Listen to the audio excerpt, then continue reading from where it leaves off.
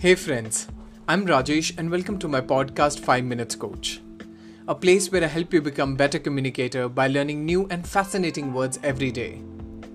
In this podcast, we'll be learning 3 new interesting words that can make you intelligent, compassionate, and can even help you create long and lasting impression.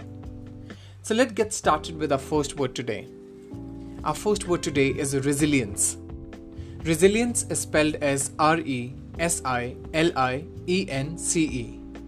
Resilience means the capacity to recover quickly from difficulties or toughness.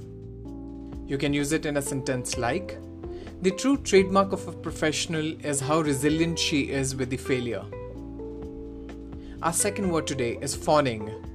Fawning is spelled as F-A-W-N-I-N-G. Fawning means displaying exaggerated flattery or affection. A sample sentence can be, the actor always has people fawning over him. Our third and last word today is inordinate. Inordinate is spelled as I-N-O-R-D-I-N-A-T-E. Inordinate means unusually or disproportionately large. Or in simple words, something that's excessive in nature. A sample sentence can be, the case in the lower court has taken up an inordinate amount of time.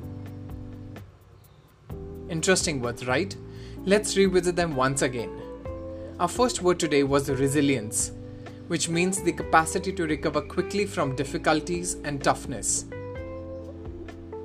Our second word today was fawning, which means displaying exaggerated flattery or affection. Our third and last word today was inordinate. Inordinate means usually or disproportionately large and excessive.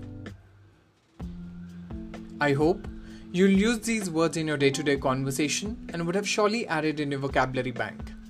I look forward to see you tomorrow with new interesting words. Till then, take care.